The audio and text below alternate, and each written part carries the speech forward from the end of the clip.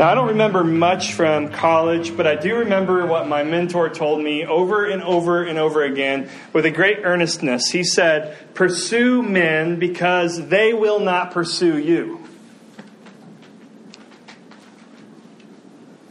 And what he meant is that in adulthood, friendship does not just happen. I thought it was strange advice. A little overeager. I looked around at my college buddies, all of my college buddies, and I thought, how could friendship be hard? But then I graduated from the friend farm that is college and entered into adulthood. And as the years went by, the more isolated I became. I'm being honest. And so my mentor's words started to haunt me. See, he knew that there were a lot of obstacles to healthy friendships in our day. I came across this list of 3 obstacles, 3, you could call them modern myths to friendship. 3 obstacles, 3 modern myths that prevent friendship. And the first is excessive individualism. I mean, this is, I think, the number one myth of our day that wreaks so much havoc on our relationships. Wesley Hill says this: the myth that the less accountable and anchored I am to a particular relationship, again, the myth that the less accountable and anchored I am to a particular relationship, the better able I am to find my truest self and secure real happiness.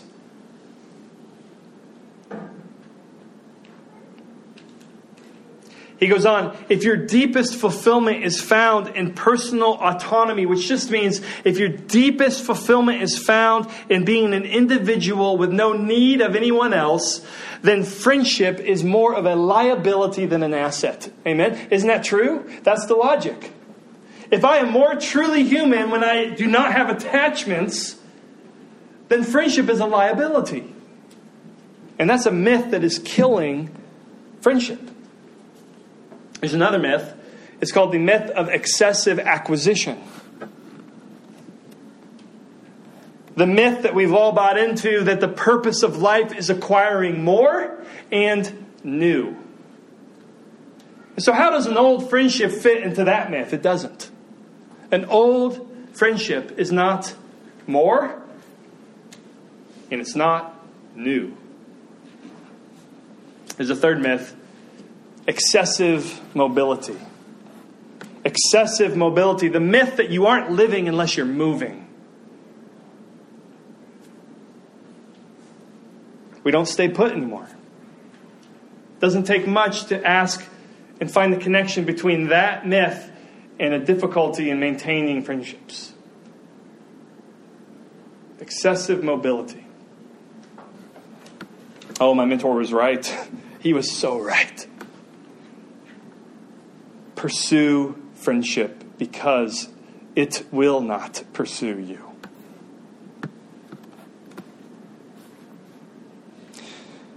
But it feels impossible, doesn't it? We need a lot of grace and we need a lot of wisdom. And that's why I love Proverbs, because Proverbs assumes that we need a lot of help in this area.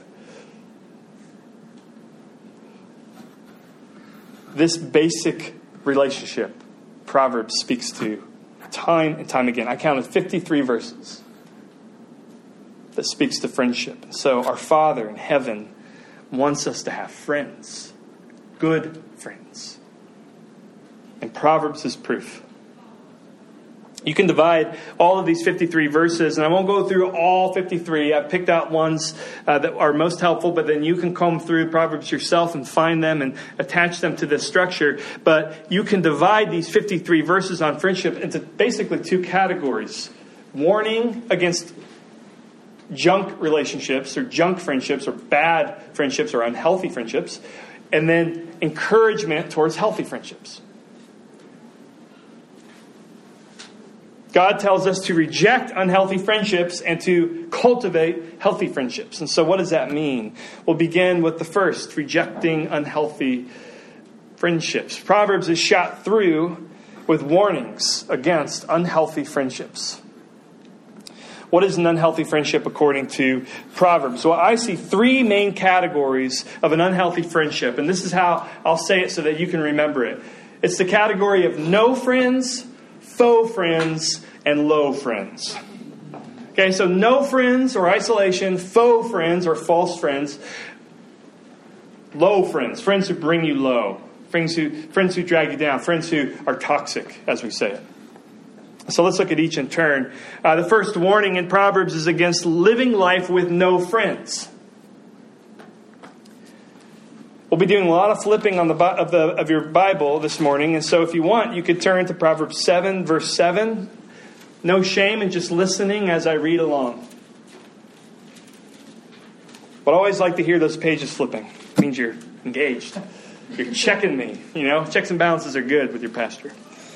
So Proverbs 7:7 describes a young man falling into temptation, and he's doing so by himself in isolation. Where are his friends? There are none. I have seen among the simple, I have perceived among the youths a young man lacking sense. And it goes on to talk about the temptation gripping him in total isolation. The 20th century martyr Dietrich Bonhoeffer, he writes this: sin demands to have a man by himself.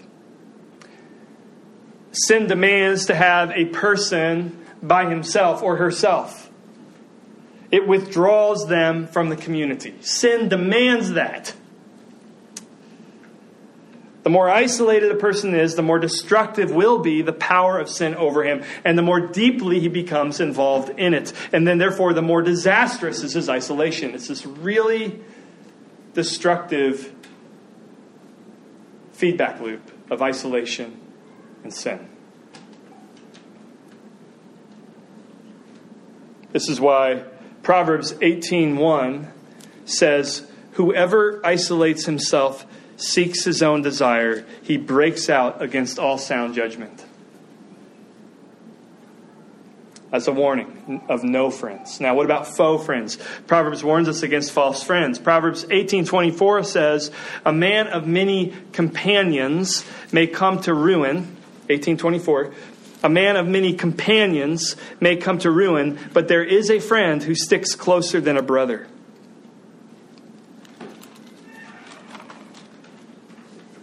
So it may be that you have you don't have friends, you actually have companions. That could be possibly true. And I think that was largely true of my college experience. I had a lot of companions.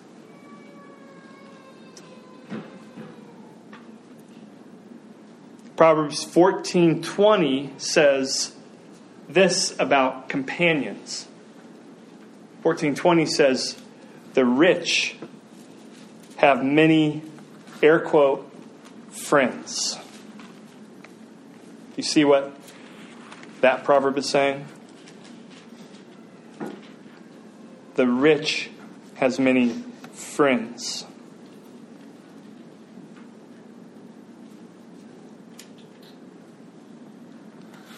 Wharton professor Adam Grant, he says that there are givers and takers in life. And what is being described here in Proverbs and many other Proverbs as well is that there are people in your life, companions, who are takers only.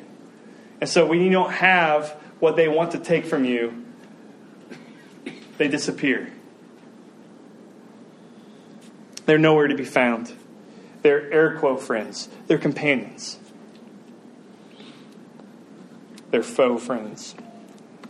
And then Proverbs also warns us against low friends. These are people in our life who bring us low. Low friends are, according to Proverbs, very dangerous. If you look at chapter 25:19.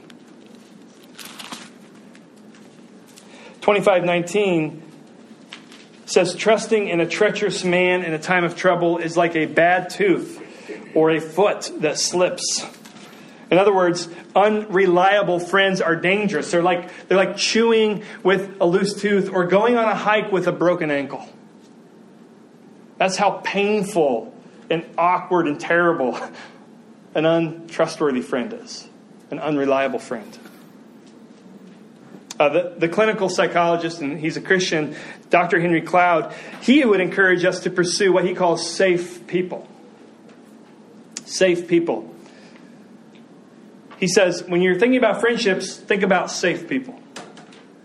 Now, maybe some of you are thinking, because this is my disposition immediately, but we're Christians, right? We're supposed to befriend everybody. That is so exclusive.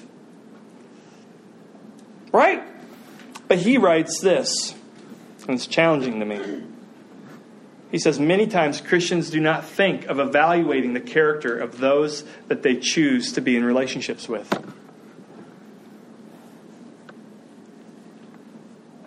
They often think that to do so would be to be judgmental. He goes on, certainly we are not to play God and judge someone's eternal state as the judge of the universe will, but we are commanded to judge in the sense of evaluating others in terms of our deciding to have close fellowship with them.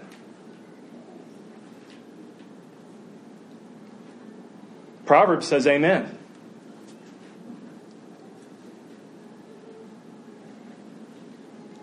They're dangerous, and they're also what I'll call deformative. Deformative. The opposite of formative, they're deformative. They deform us. Proverbs 13:20 says this. If you want to turn, 13:20 says, whoever walks with the wise becomes wise, but the companion of fools will suffer harm.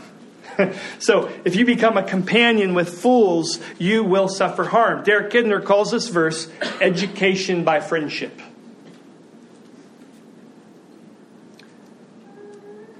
You could say that bad friends or being a companion of fools gives you a miseducation. Because friendship is formative. Proverbs has such a high view of friendship. Because Proverbs understands that the way God created the universe and the way God created you and created me is relationally. And the friendships that we have, the deepest relationships that we have, shape us, form us. And we don't believe that because we're moderns and we think that we're an island unto ourselves. But our friendships have deep, deep formative power, which is why we have warnings against companionship with fools. New research confirms this. At the University of Virginia, they interviewed 169 15-year-olds, and then 10 years later, they circled back, and they found that those with healthy, stable friendships, adolescent friendships, had lower mental health problems when they were older. They write, and I'm quoting, bonds in adolescence have an outsized role in a person's mental health. Again, I think Proverbs says amen.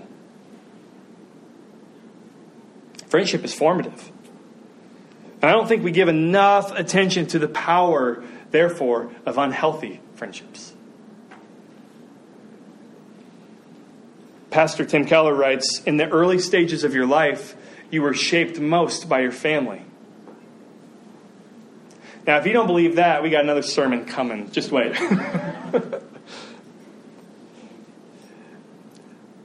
But for the rest of your life, you will be shaped largely by your friends. So I encourage you to do a friendship inventory. I don't want you to overthink this, but I think Proverbs is encouraging all of us, myself included, to be honest with ourselves. Are you isolated?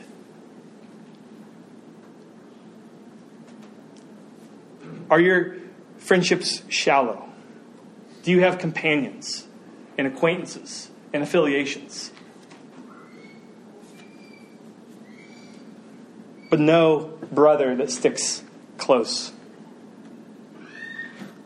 No deep friend. No true friend. I mean, acquaintances and affiliations are amazing. They're very important. But if that's all you have, be honest. Be honest. Are your friendships largely toxic? Do you have enablers in your life who just scratch your itch and say what you want them to say to you? Or do you have manipulators in your life, abusers, takers? Then let's make a plan to move out of those friendships and into healthy friendships. Which takes us to our second point. What makes a good friendship? We need to know what makes a bad friendship, hence the warnings. But we also need to know what comprises a healthy relationship according to Proverbs. And as I studied these many verses on what a good friend is, I saw two both and tensions at play. The first is a combination of truth and grace. And the second is a combination of intimacy and independence. And so we'll explore both of these tensions right now. A good friendship is marked first by truth and grace. Comfort and confrontation. Both have to be in the friendship for it to be a healthy friendship. You have to have both.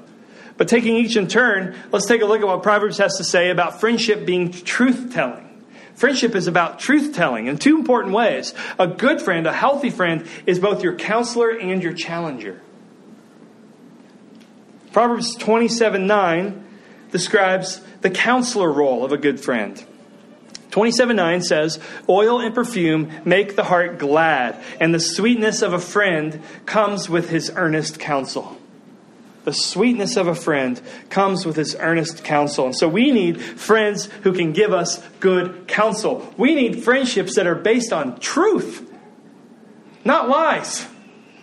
And a relationship that is based on truth, or a friendship that is based on truth, means that you have someone in your life that is willing to give you counsel, to speak into your life.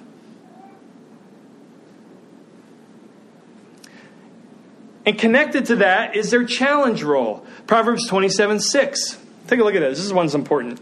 They're all important. Come on. But 27:6 is very important. It says this: "Faithful are the wounds of a friend. Many, or profuse, are the kisses of an enemy." And isn't that what we do? We like to bring in people who will kiss us, metaphorically speaking. And Proverbs is saying, if all they're doing is kissing you, then they're your enemy. But how good it is to have a faithful friend who can wound you. What is a faithful wound? Well, I need my wife to tell me I have bad breath. And that hurts. Okay, that's minor, but it's true. Because I can't tell I have bad breath. No one can tell they have bad breath. If you can tell you have bad breath, it's really bad, okay? You've gone really far. But typically, you just can't tell. And so someone needs to hand you a stick of gum, and they do so out of love. That is a faithful wound, friends. That is a faithful wound. When someone gives you a stick of gum or points at your fly, that is a faithful wound.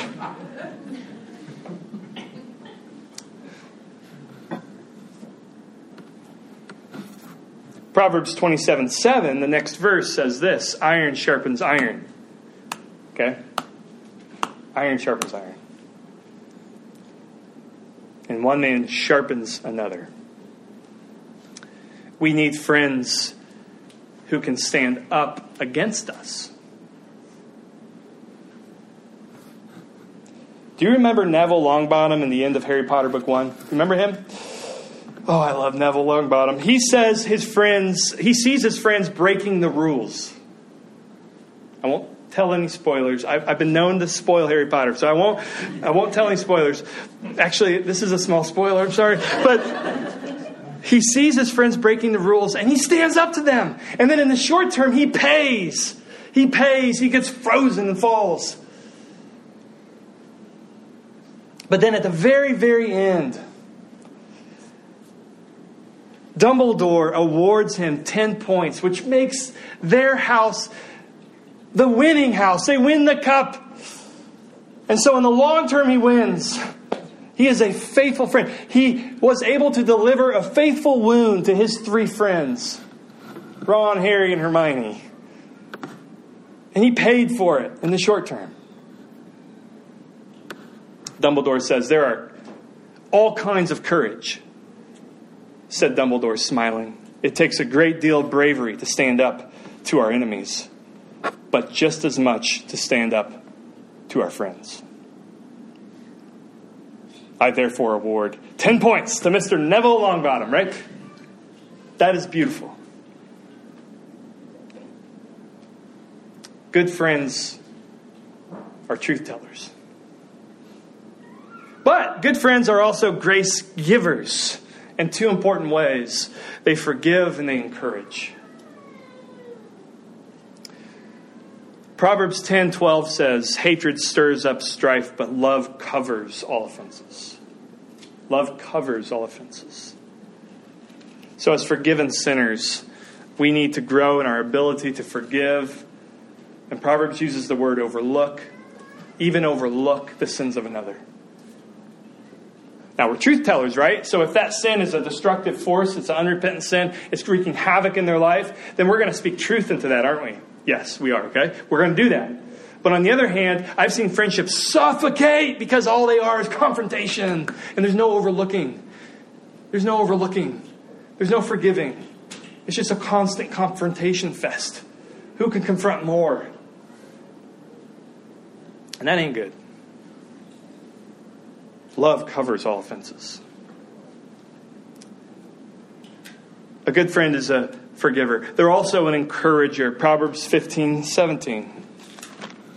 15:17 says, better is a dinner of herbs, meaning, not much.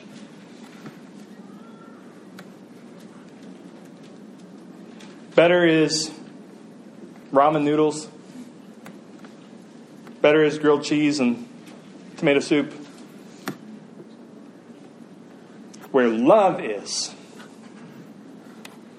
than a fattened ox or a T-bone steak. And hatred with it. Wow. Isn't that true? Doesn't that ring true to your experience? You can have a baguette and a cup of water where love is. Where you can have everything you want where hate is. And which would you choose? You want the love. You want the encouragement. So what this means is we don't need to bring much into a friendship. If we encourage well. If we encourage well. If we love well. So truth and grace. Challenge and comfort. Both are vital. Think about it. If you are a friend or if you have a friend that only tells truth, then you have critics, not friends. And think about it. If you have a friend or you are a friend who is only sort of comfort and no truth, then you might just be an enabler to whatever's going on in their life where they need some truth. But a good friendship is marked by truth and grace. So that's the first tension, truth and grace. There's another tension, though, that's equally visible in the verses on friendship in the book of Proverbs. And I see it as this. A good friendship is marked by intimacy and independence. Closeness, but not codependency. Let me explain what I mean.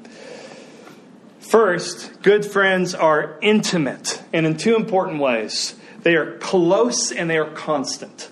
Close and constant. So closeness first. Proverbs 18:24. Proverbs 18:24 reads this. A man of many companions, we've seen this already. A man of many companions or faux friends may come to ruin, but there is a friend who sticks closer than a brother. Read family member.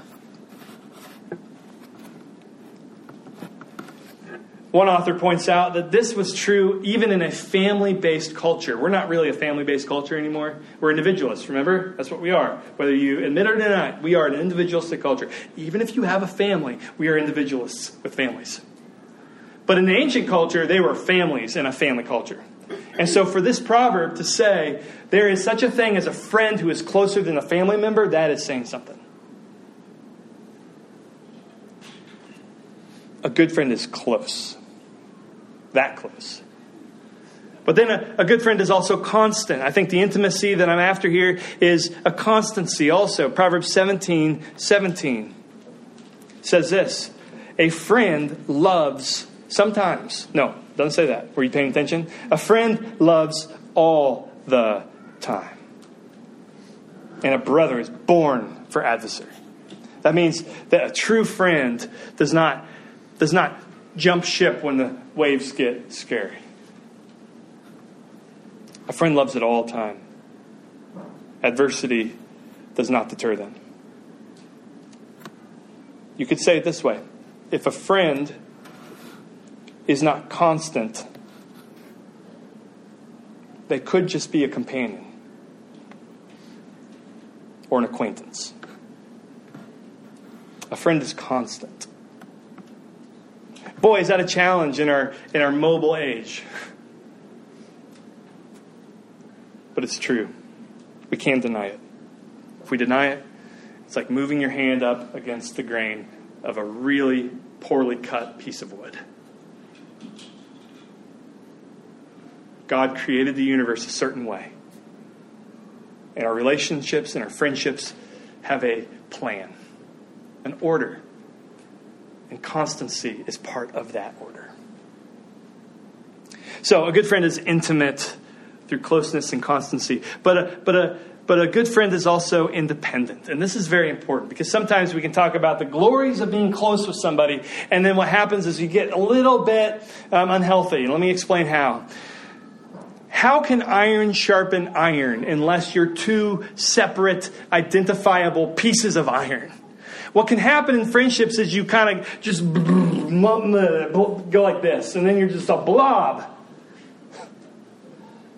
You're enmeshed.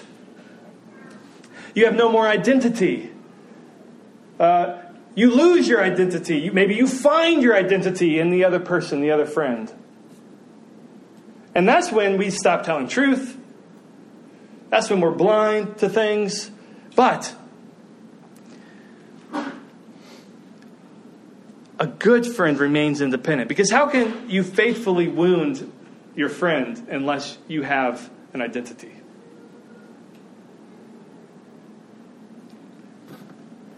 So they remain different, even while pursuing closeness. We had marriage advice before we got married, my wife and I, along these lines, and it has been so helpful to us. They said to us, when you get married, you become one flesh. That's a mystery. But that doesn't mean like 50% Joe and 50% Josie into this blob. What it means is 100% Joe and 100% Josie into a mysterious one flesh. And that's the deepest friendship, isn't it? Marriage. Marriage is the deepest friendship. All that I'm saying here could be a marriage talk.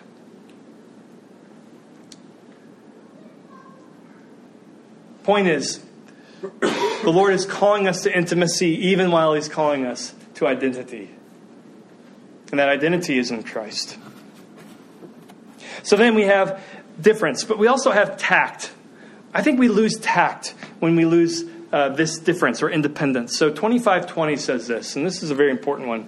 25:20 says, whoever sings songs to a heavy heart is like one who takes off a garment on a cold day. Who gets the mail and it's cold and you're wearing your pajamas. That shock that hits you. Or who is into the fad of taking cold showers. Anybody into that fad?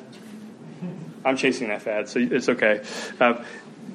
That shock is like what it means when somebody sings songs to a heavy heart. When you're suffering, when you're having a hard day, when you're having a hard time, when things from the outside or the inside are afflicting you, and you have a friend with a permagran. Okay? One person writes this, if I can be content when you are sad, I'm not your friend. A good friend has tact. They are close. Close enough to know, but independent enough to be present and to minister, to give a good word in season, to encourage, to truth tell. You need both, intimacy and independence. Intimacy, think about it, without independence is becoming enmeshed and it hinders growth. But independence without intimacy is no real friendship. I learned this in St. Louis. Probably my first deep friendship after college was in St. Louis when I was in seminary, and I'll spare the details, but essentially my carpool buddy became a deep friend. And what was the ingredient of that friendship was this. We got to know each other, so there was intimacy in that way. But then he started to speak truth to me in a very loving way when I was very wrong on something. He was intimate enough to know me. He was independent enough to confront me. And that's how our friendship began. Truth and grace, intimacy and independence. How do we start? Well, start small. Start small. Ancient Christian communities, older Christian communities, they used to pray for one bosom friend. A bosom friend is a heart friend, a deep friend. And they used to just pray for one. Start small. Pray for one. After all, Jesus, who was the perfect friend, it appears had 3 bosom friends out of 12 close disciples, out of who knows how many people. And so if the perfect friend can start small, so can you. So can you. Number 2, I'll say this. Be a good friend. It's tempting to hear a sermon on friendship and to just think about your friends as opposed to what you contribute to that friendship. And so what I would encourage you to do is to commit not just to finding good friends or critiquing your friends, which is what's happening. I know what's happening. You're thinking through all your friends. You're like, are they an enabler? Are they toxic? You're thinking this through. That's good. You should. But if all you do is think through others and you're not thinking about yourself, oh, how do I do this? How do I not do this? Then that's problematic. So commit to not just finding good friends, but being a good friend with the ones that you have. Remember, friendships do not just happen. And so you have friendships. And they're hard won. And so start there. This, of course, is super risky. I know it's risky because someone might break the friendship. Some of you have broken friendships in your past. But let me just say this, and you can chew on it. The pain of a broken friendship is not a good enough reason to become isolated.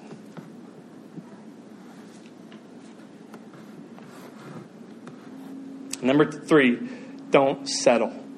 Don't settle for unhealthy friendships. Don't settle for digital friendships, please. Make this your fight in life. Fight for this. Pursue others. They will not pursue you. Pursue healthy friendships. Because friendship will not chase you. Good friends are truth and grace, intimacy and independence. How can we cultivate these? Well, the final answer is this, and this is how we'll close. The final answer is Jesus. Because Jesus is the true and perfect friend. He says in John 15:15, he says, "No longer do I call you servants, for the servant does not know what his master is doing, but I have called you friends." Jesus calls you his friend. Jesus, who is truth and grace to you. Jesus who loves you as you are, but also speaks into your life. All you have to do, and I encourage you to do this, I did this recently, take the questions of Jesus in the Gospels and apply them to you. And you will see quickly that Jesus is a good friend who challenges you and who loves you.